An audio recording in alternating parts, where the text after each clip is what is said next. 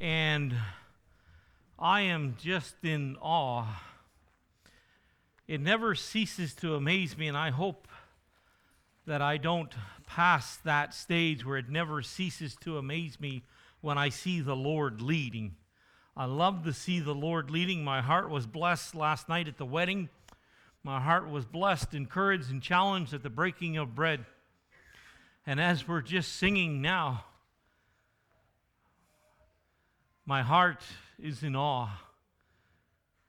Jesus, your name is power, breath, and living water. My message title this morning is Your Name.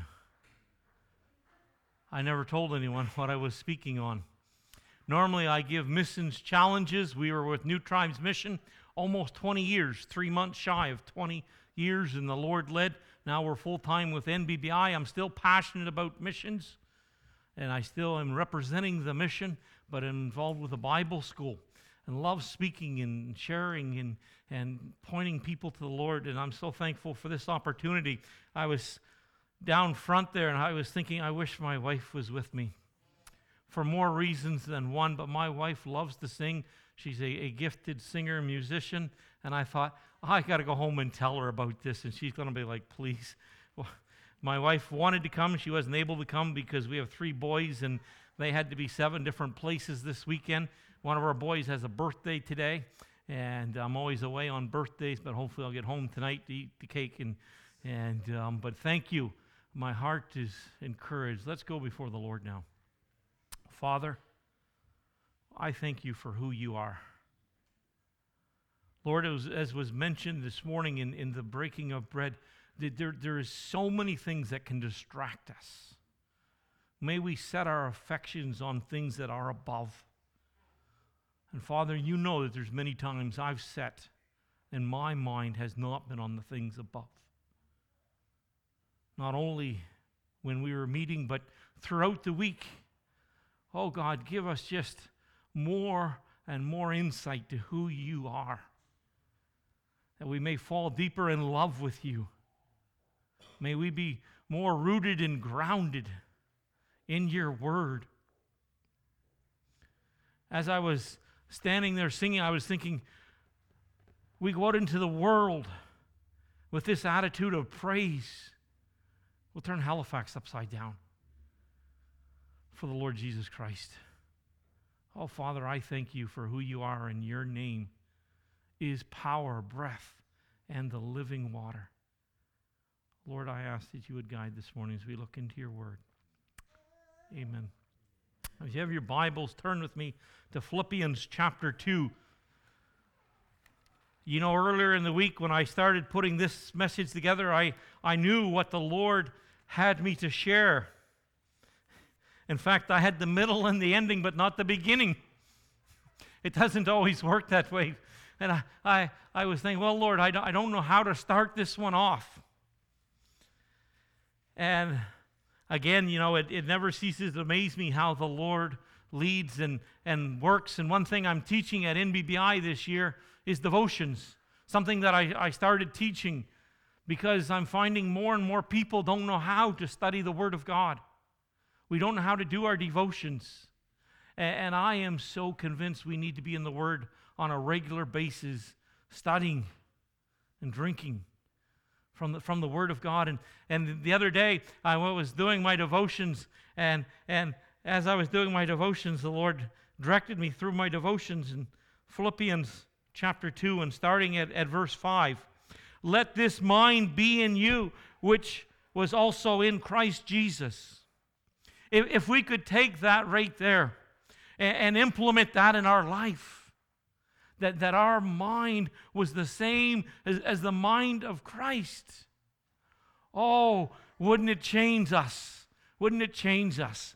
The times that we're hurt, that we're offended, that we're disappointed, that we're discouraged, that maybe we feel insignificant, or when we're the other way and we're all proud.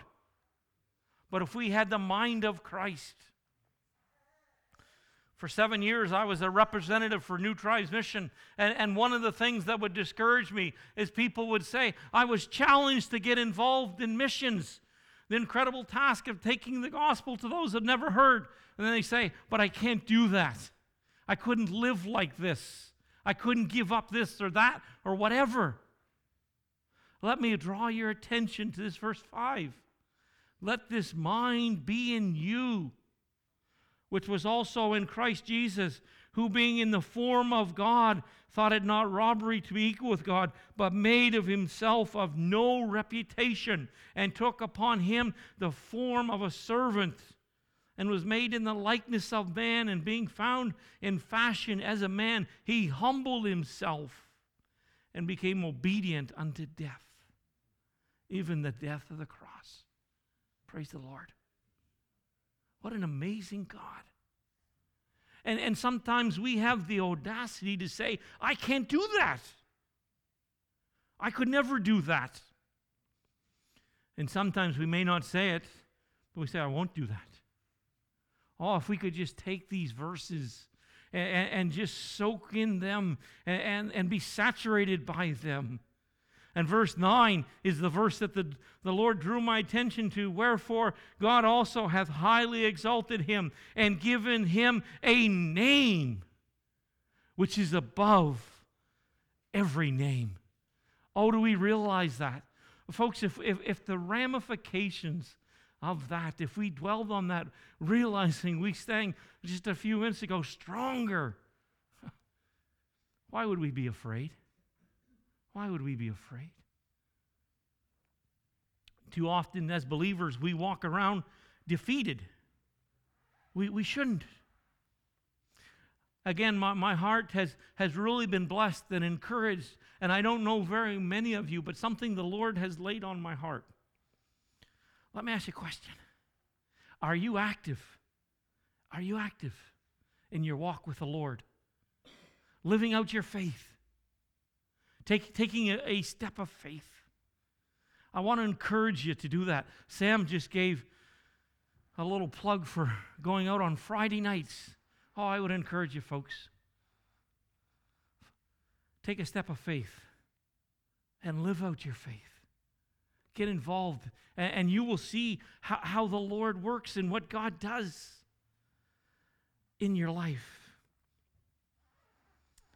A name which is above all names. You know, we just had exams Thursday at NBBI, so I'm still in the mode of exams, I guess. What I would love to do this morning, as we think about this, a name above all names, is I would like to hand out blank pieces of paper and pens and say, write what that name means to you. That would be a good assignment to do, to sit down and write, what does that name mean to you? Years ago, one of my teachers did that to me. And you know what, I'll tell you, I was ashamed at how little I could write. I was ashamed. I realized how little I knew and how much I lacked in my relationship with the Lord. A name which is above all names. A name that changes. A name that transforms. Turn with me to Acts chapter 9. Acts chapter 9, verse 1 says, And Saul was yet breathing out threatenings and slaughter against the disciples of the Lord. Could you imagine this individual? And went to the high priest and desired letters to Damascus, to the synagogues, that if he found any of these way, whether they be men or women, he might bring them bound unto Jerusalem. Could you again imagine an individual like this?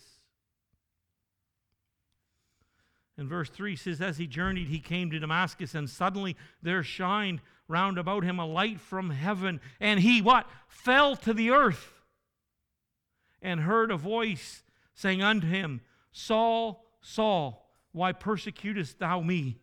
And he said, Who art thou, Lord? And the Lord said, I am Jesus. A name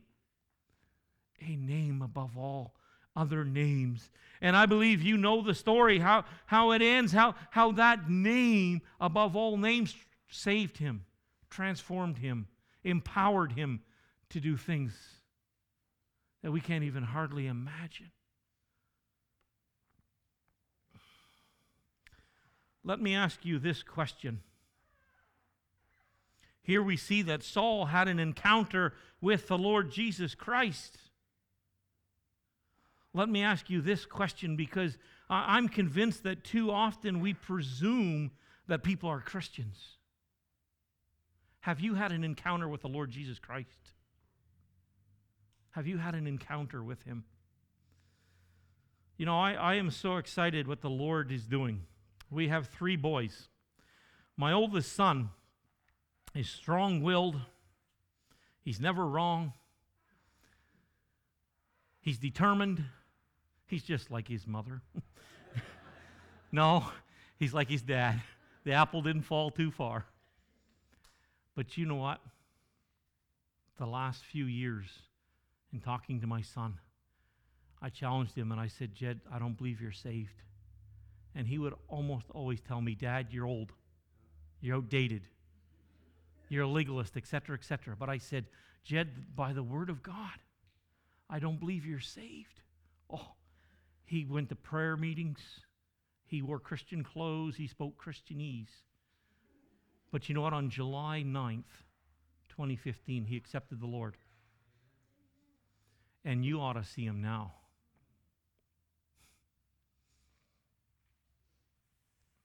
He came to me when he did not want to go to NBBI. He fought it until he got saved. And he went to NBBI and he said, Dad, I'm just going to NBBI because he wanted to be a professional football player. He's really good. But he ruined both of his ankles, had to have surgery. And the second day he was at NBBI and he said, Dad, I hope you're okay with convicting your son. I want to be a missionary. I said, it wasn't me, it was the Lord. My son wants to be a missionary. God's done an amazing work in his life. Have you had an encounter with the Lord Jesus Christ? And then let me ask you, secondly, are you growing in him? Folks, we have got to be growing in the Lord. I have found this in my relationship with the Lord. I can't give what I don't have. If I'm not feeding myself, if I'm not growing, I cannot. I have got to be, John chapter 15, I have got to be connected to the vine. I have got to be connected to him. One thing that I like to talk about is homegrown missionaries. That's what I call people that grow up in their church, their assembly, they're taught, they're nurtured, they're developing their gift. As Paul said to Timothy, develop the gift of God, which is in thee. And they're active in their local church, in their assembly. When I was serving as a representative and somebody said, hey, I want to become a missionary. I'd like to join New Tribes Mission. The first question I would ask them is, what are you doing in your church? Are you active in your local assembly? What are you doing? And you would not believe how many times people would respond by saying, I don't even go to church. Or I don't do anything. Let me tell you this, to the degree we know him, to that degree we'll serve him. To the degree we know him, we'll serve him. We have got to have an active relationship with the Lord Jesus Christ. The last few months, the Lord's really been burdening my heart with the persecuted church. I don't know if you follow the persecuted church or not, but some of the things that are happening around the world today, incredible. Back in August, we passed the number 3,000 that so far this year, over 3,000 believers have been martyred for Christ in different parts of the world. I read a book a couple years ago. It's worth rereading, but Tortured for Christ by Richard Wurmbrand. I'm not sure if any of you have read it, but I would highly recommend that book. You see, at one point in time, Richard says that he started to think that he had suffered more than Christ.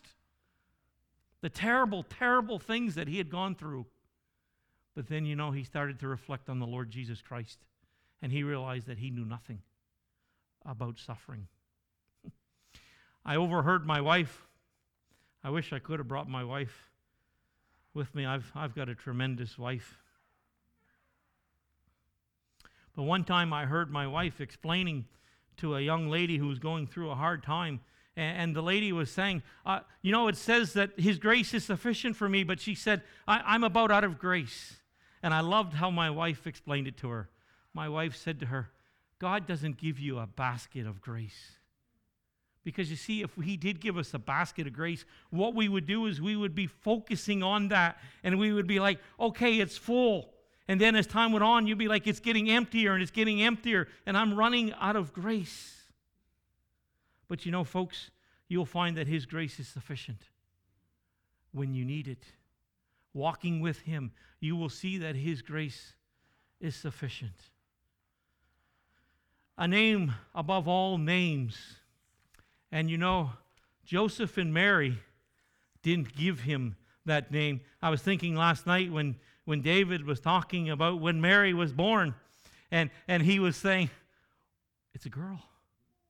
Philip's not going to work. I could relate. I was convinced Jed was a girl. We had the name all picked out, and I've never been able to use it. Mariah Esther was going to be her name. And he was born, and there he was, the umbilical cord still not cut. And I said, it's a boy. And the doctor turned to me and said, very good.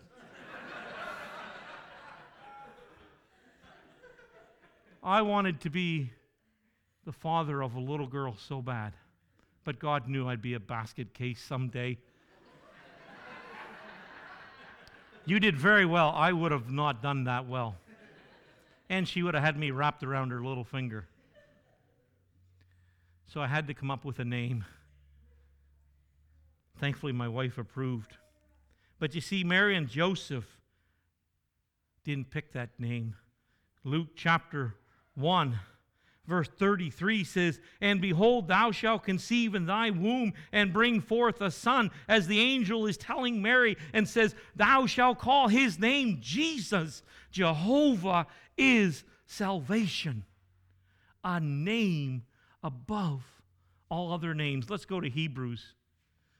Oh, folks, something that would be good to study. I would encourage you to do a study on the names of God. Hebrews chapter 1 and verse 4. I can't take the time and read the previous verses, but verse 4 says, being made so much better. You should go through Hebrews and underline or highlight every time you see much better, much more. Anytime you see the word much, you should do a study on that in this book. And being made so much better than the angels, as he hath by an inheritance obtained what? A more excellent name. Well, what an amazing God. And guys, I'm convinced that we just know a little sliver of who He is. And then go to chapter 2 and verse 9 as we think of the King of Kings and the Lord of Lords, the great I am. Chapter 2 verse 9 says, but we see Jesus, who was made a little lower than the angels for the suffering of death, crowned with honor and glory, that He, by the grace of God, should taste death for every man. Verse 10, for it became Him, for whom are all things, and by whom are all things.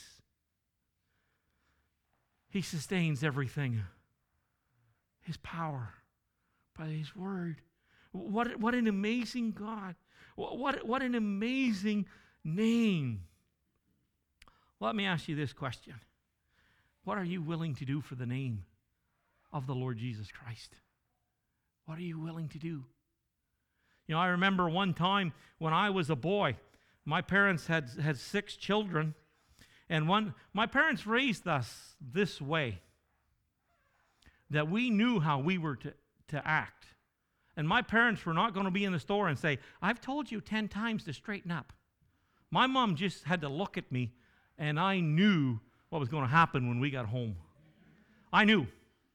Because you see, my parents taught us how we were to act. And one time we were in the store, and it must have been the devil that made me do it. Must have been. No, that's not true.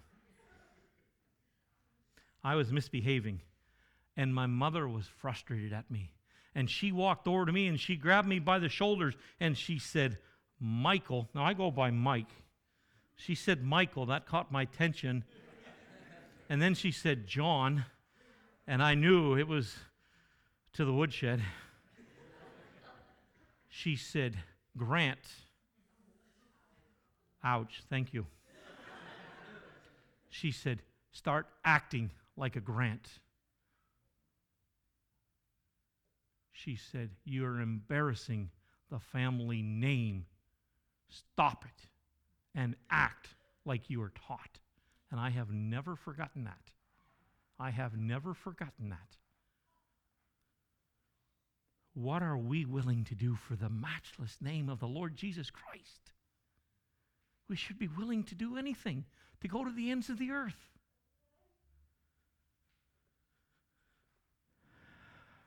Turn with me back to Luke chapter 2.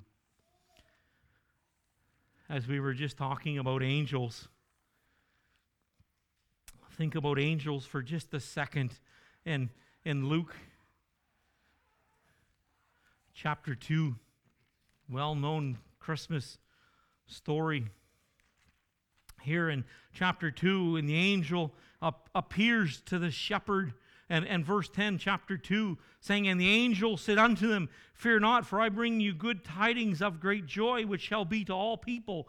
For unto you is born this day in the city of David a Savior, which is Christ the Lord. And this shall be a sign unto you. You shall find the babe wrapped in swaddling clothes, lying in a manger. And verse 13, catch verse 13. And suddenly there was with the angel a multitude of heavenly hosts, praising God, saying, Glory to God in the highest, and on earth peace and goodwill toward men.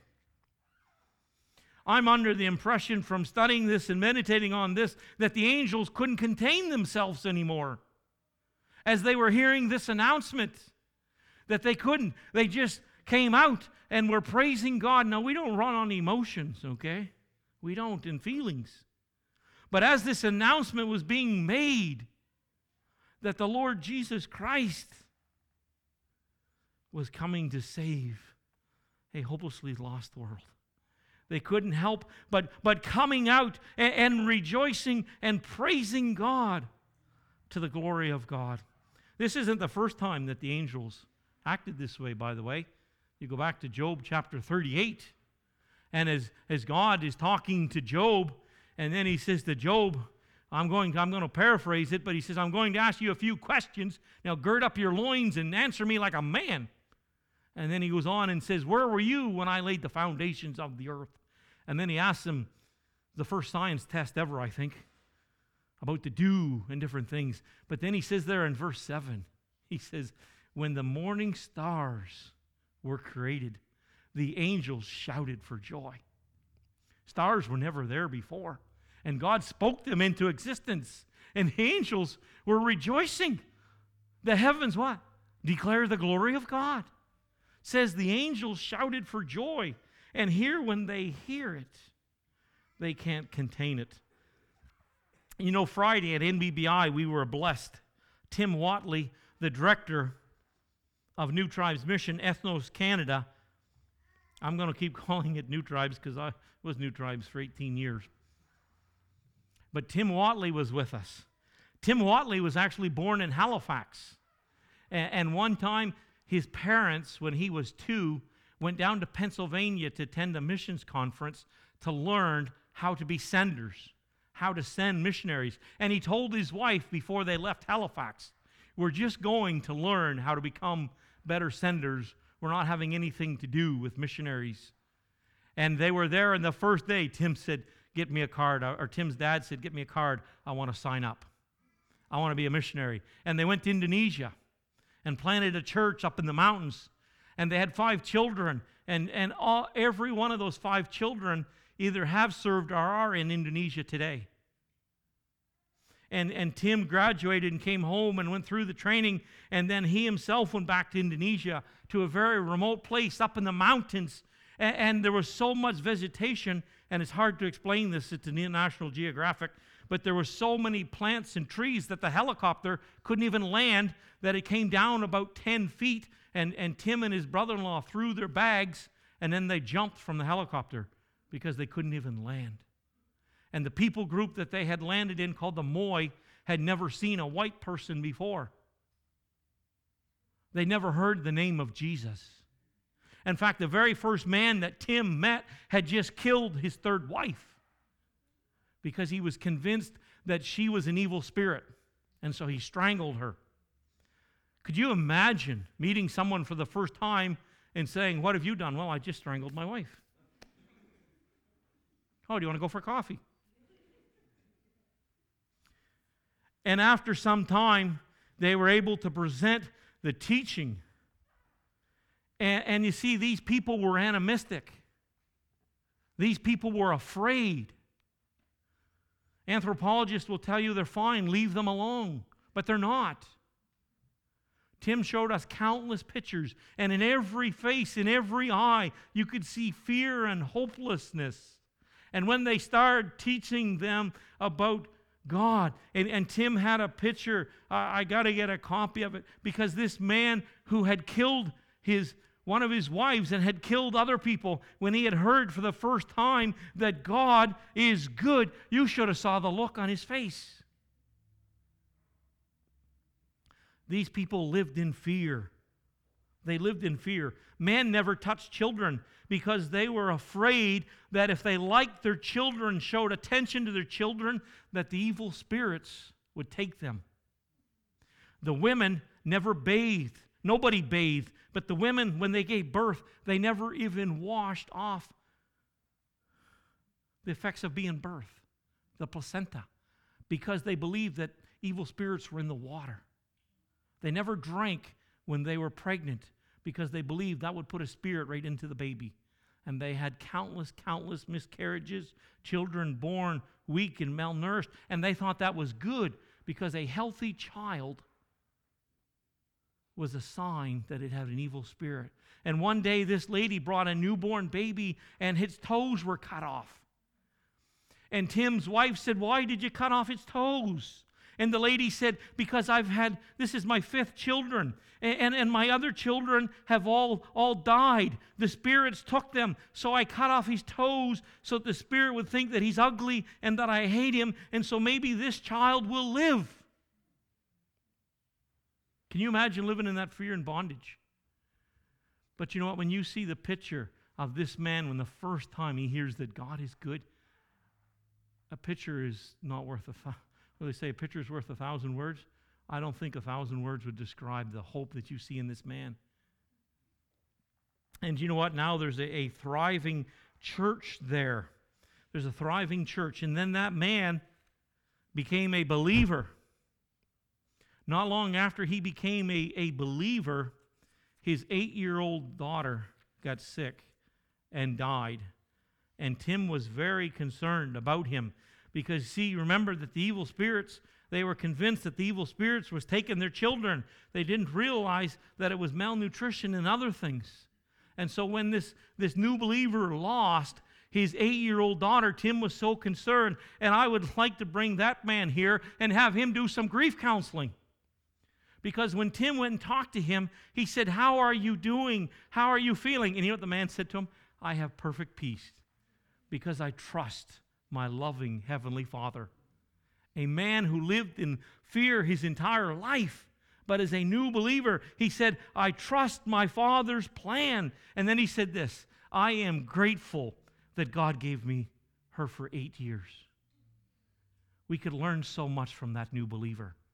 Trusting my Father's plan. But you see, the name of Jesus was an incredible name for him. It was hope. It was peace. Eternal life. What does the name Jesus mean to us? How does it impact us? The name of Jesus is a special name. It's a superior name. It's a stainless name. It's a strong name. It's the strongest name.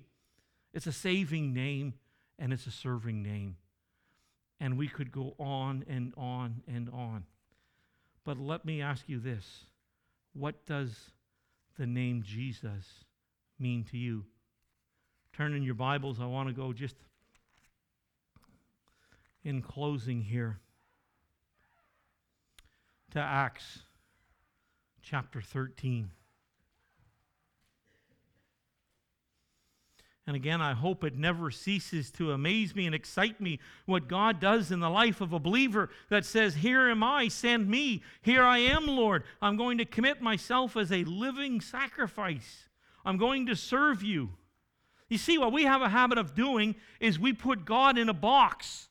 And this is our comfort zone. And we say, God, I trust you in this box, in these areas. But then there's some other things over here. No, I can't do that. I can't. God can be trusted in an arena with no boundaries. We can take a step of faith and follow him. Whatever he has us to do. And what amazes me here about the life of Paul, Paul is just an individual, folks. Let's not put him up on a pedestal. He is just an individual that applied the Word of God to his life. As he said in 1 Timothy chapter 1, this is a faithful and trustworthy saying. Christ Jesus came to save sinners, of whom I'm chief. You see, the more he grew in understanding the name of Jesus, the more he realized who he was. And he also understood what the Lord could do in and through his life. And here in Acts, actually, I want to go to Acts chapter 11. Acts chapter 11.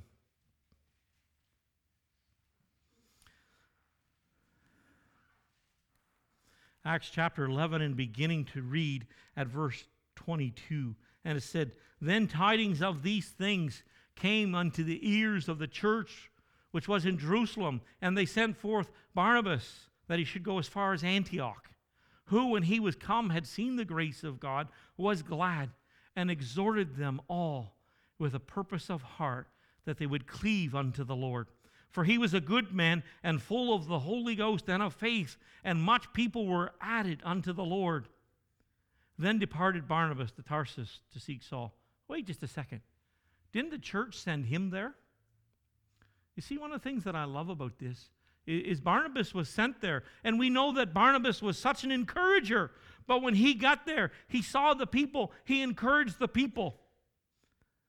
But then he thought, think what the Lord can do with these people if I go and get Saul. And then he went and got him and brought him back. And when they found him, he says, brought him unto Antioch, verse 26. And it came to pass that a whole year they assembled themselves together with the church and taught much people. And the disciples were called Christians, followers of Christ, first in Antioch. I'm a firm believer we need to take a step of faith. Follow the Lord. But we also need to recognize we need the body of Christ, that we need others. And I think, how would this story have ended if Barnabas would have said, hey, I'm just going to do it all by myself? I don't mean to embarrass Warren, but we were talking earlier about what the blessing when you're out doing evangelism and serving together. And someone else says something, and that encourages you and it motivates you.